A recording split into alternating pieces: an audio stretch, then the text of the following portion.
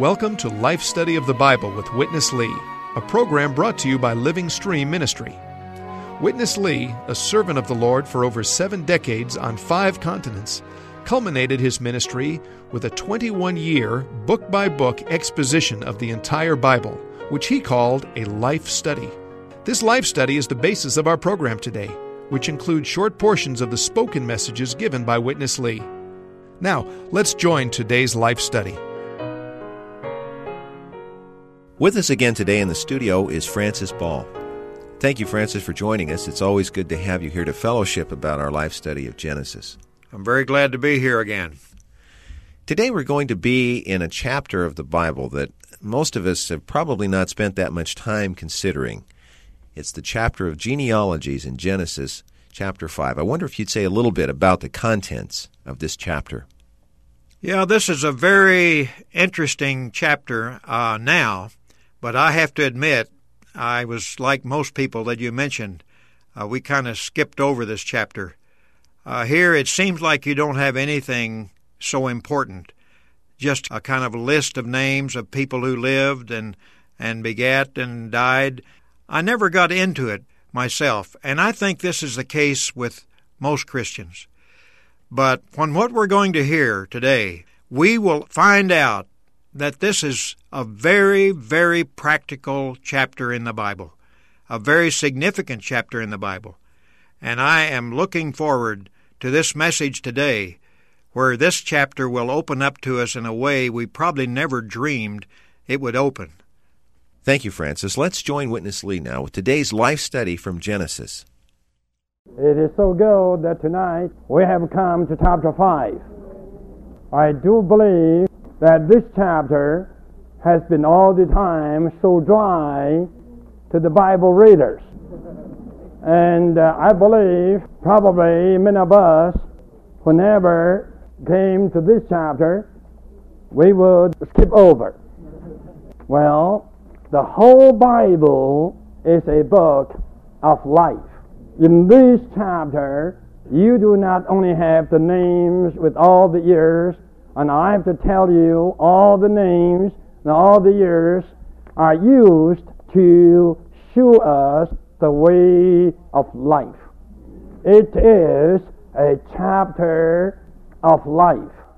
There is a big difference between the record in Genesis 4 and the record in Genesis 5.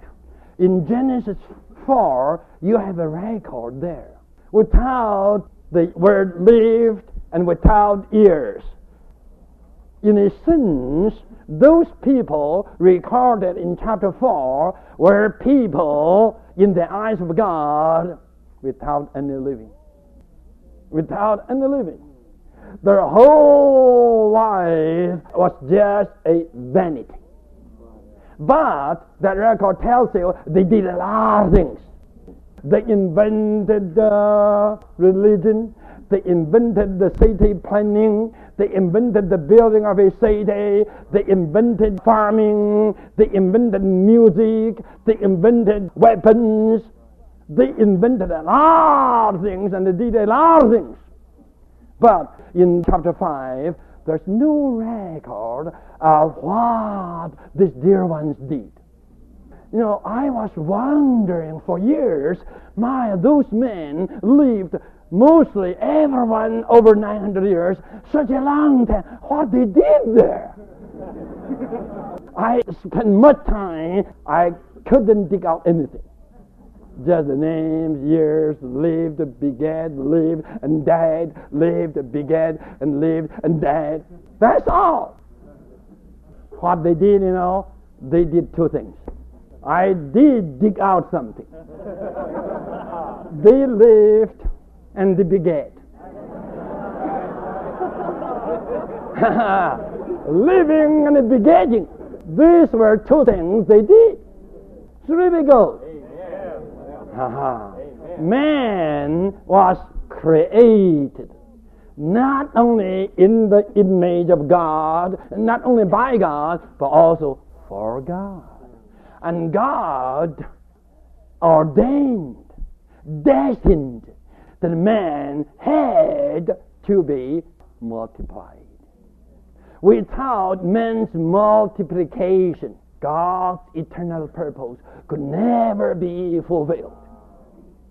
If you would go to Adam, you would ask him, Adam, what are you doing here? He would say, brother, I'm doing nothing. I'm living for God's purpose. I'm begetting to fulfill God's purpose.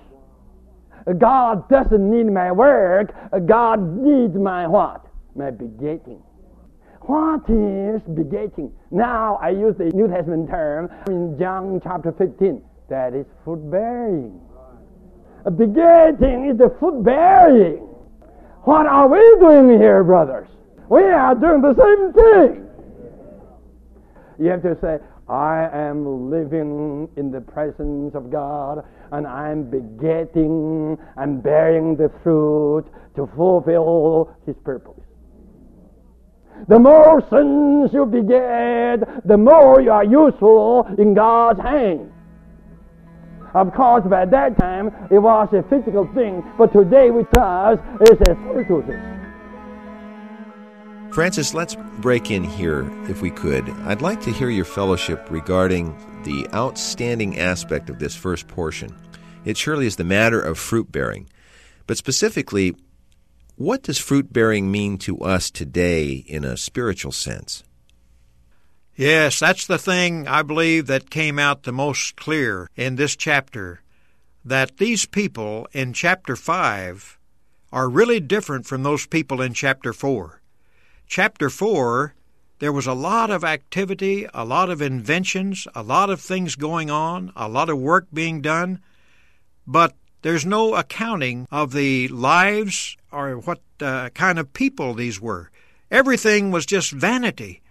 It had no purpose in God's economy. Then we come to chapter 5, and you see, as Brother Lee has pointed out, you see this chapter is very much on the matter of reproducing, living, begetting, and living again, and dying.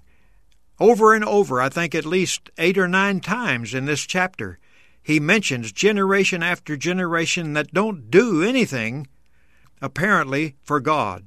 But they're just living, they're begetting, they're dying. This is our situation today. Now, concerning using the word fruit-bearing, that brings this chapter up to date in John chapter 15, because there it talks about Christ saying, I am the vine, you are the branches. He that abides in me, he bears much fruit, and so on. The application here and the picture that we have here in Genesis 5 is just to show us what our lives should be. We should be living. We should be begetting. That means bearing fruit. That means winning new people for God's purpose, for God's economy.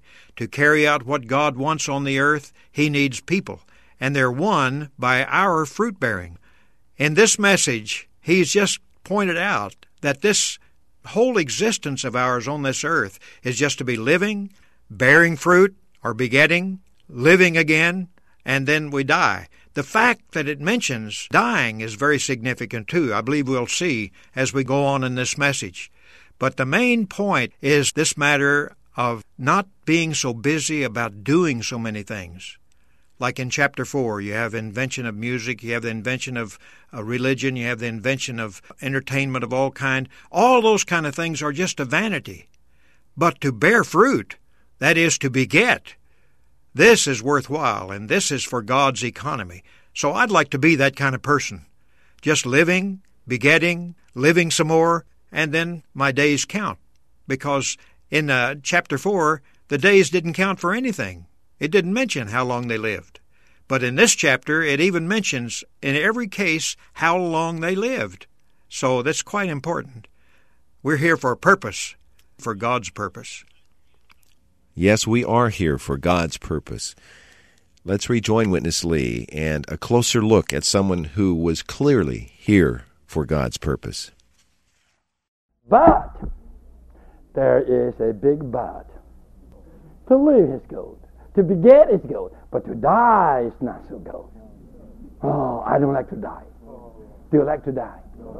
I don't like to die. But, listen to this. In this record, you have 10 generations. All the 8 generations died. And that is the ultimate issue of man's fall. This chapter not only shows the living, the begetting, it also shows us the way to escape the ultimate issue of man's fall. In all the record, among the 10 generations, there was only one generation that escaped. Enoch lived, begat, and lived, and not died, but was taken away. And he was taken away that he should not see death. Enoch was kept away from the ultimate issue of man's death. And this is the ultimate salvation. This is salvation in full. Are we living now? Yes, we are living. Are we begetting? Yes. How about death? Death has a double application. We are still under death in 2 senses. Under death in a sense, the death is daily fighting against us. It's daily doing the killing work within us and among us and upon us, right? And someday this death power will bring our mortal body into an actual death. But do you know, brothers and sisters, do you know there is a way for us to escape from this death? Do you know? Do you believe this way? And this way, praise the Lord, was discovered by the 7th generation of human mankind. The way of calling was discovered by the 3rd generation, and after 4 generations more, the way to escape the ultimate issue of man's fall was discovered. Discovered by Enoch. The first one who was raptured was Enoch. We all believe in this one principle of the first mentioning. Whatever in the Bible is first mentioned, that sets up the principle. The first one that was raptured was Enoch. What was the principle there? The principle there for rapture was walking with God. Are you expecting to be raptured? Yes. Yes? You need to walk with God. Listen, to walk with God. Not only just to call upon His name, and following this calling, you have to walk with God. Francis, a question comes to mind at this point. In this portion of the Bible, Witness Lee has pointed out that man, all of mankind, was by now under death's threatening and killing, but yet Enoch escaped. My question is, what was different about Enoch? Yeah, this is really quite an account, because you see this living and begetting and living again and then dying. They died. Death is a threat all the time in our daily living as believers.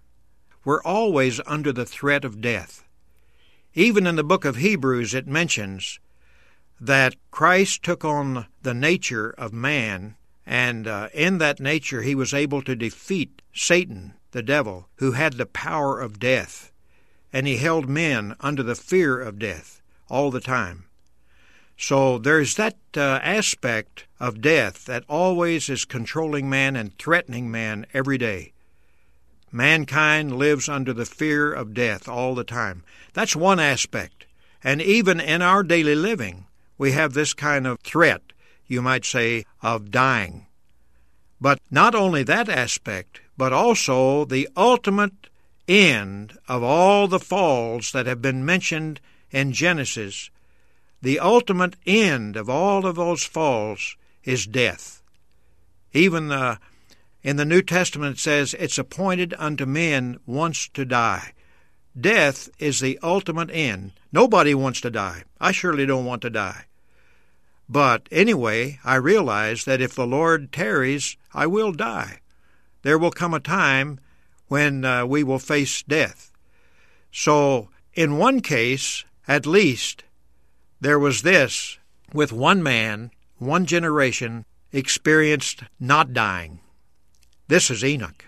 This is a marvelous case. In all the cases, it mentions these lived, begat, lived again, and died. But with Enoch, he lived, he begat, and then he lived, and he didn't die. God took him. Now, what made the difference? Why did God take Enoch? I believe we've seen clearly in Witness Lee's message, the reason God took him was because he walked with God. For 300 years he walked with God, and God took him. I heard a story once about Enoch walking with God, and God said, Enoch, we're closer to my house than we are yours. Why don't you just come with me? So he took him. So I would like to have this kind of anticipation, that walking with God, I would experience a rapture like Enoch experienced. Enoch was the first one raptured in the Bible. Christians always expect to be raptured, but it depends. Are you walking with God? That is the significant question, isn't it, Francis, that we all must answer before Him. Let's rejoin Witness Lee. Jude tells us about the living environment, the living situation, the age, the generation in which Enoch was. Jude used the word ungodly twice.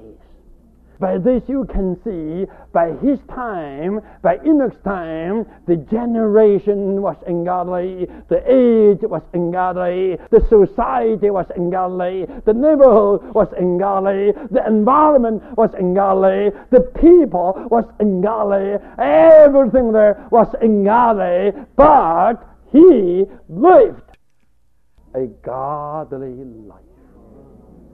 He lived a holy life.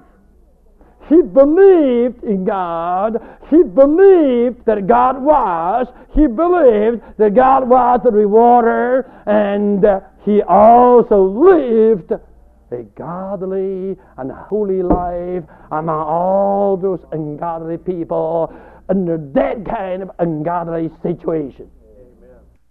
So he walked with God. To walk with a person is not so easy. I used to walk with some brothers to take a walk. They all complained me. Brother Lee, you walk too fast. Well, I have to check with brothers. Let us make a final decision. Are you going to walk with me, or am I going to walk with you? If your intention is to walk with me, you shouldn't blame me. You have to come up to my standard. If my intention is to walk with you, brothers, surely I have to slow down because I am walking with you. Now, please tell me, is God walking with you, or are you walking with God? Was God working with Enoch, or was Enoch working with God? Enoch walked with God. Enoch was walking with God day and night for how many years? For 3 centuries.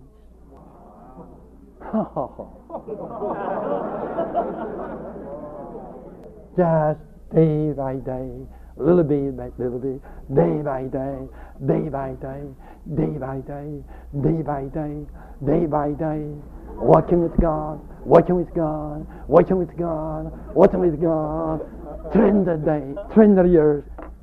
Surely it would exhaust your patience. Well, looking at the situation, ungodly. Looking at the people, ungodly. Looking at the environment, ungodly. Looking at all the things the people are doing, ungodly.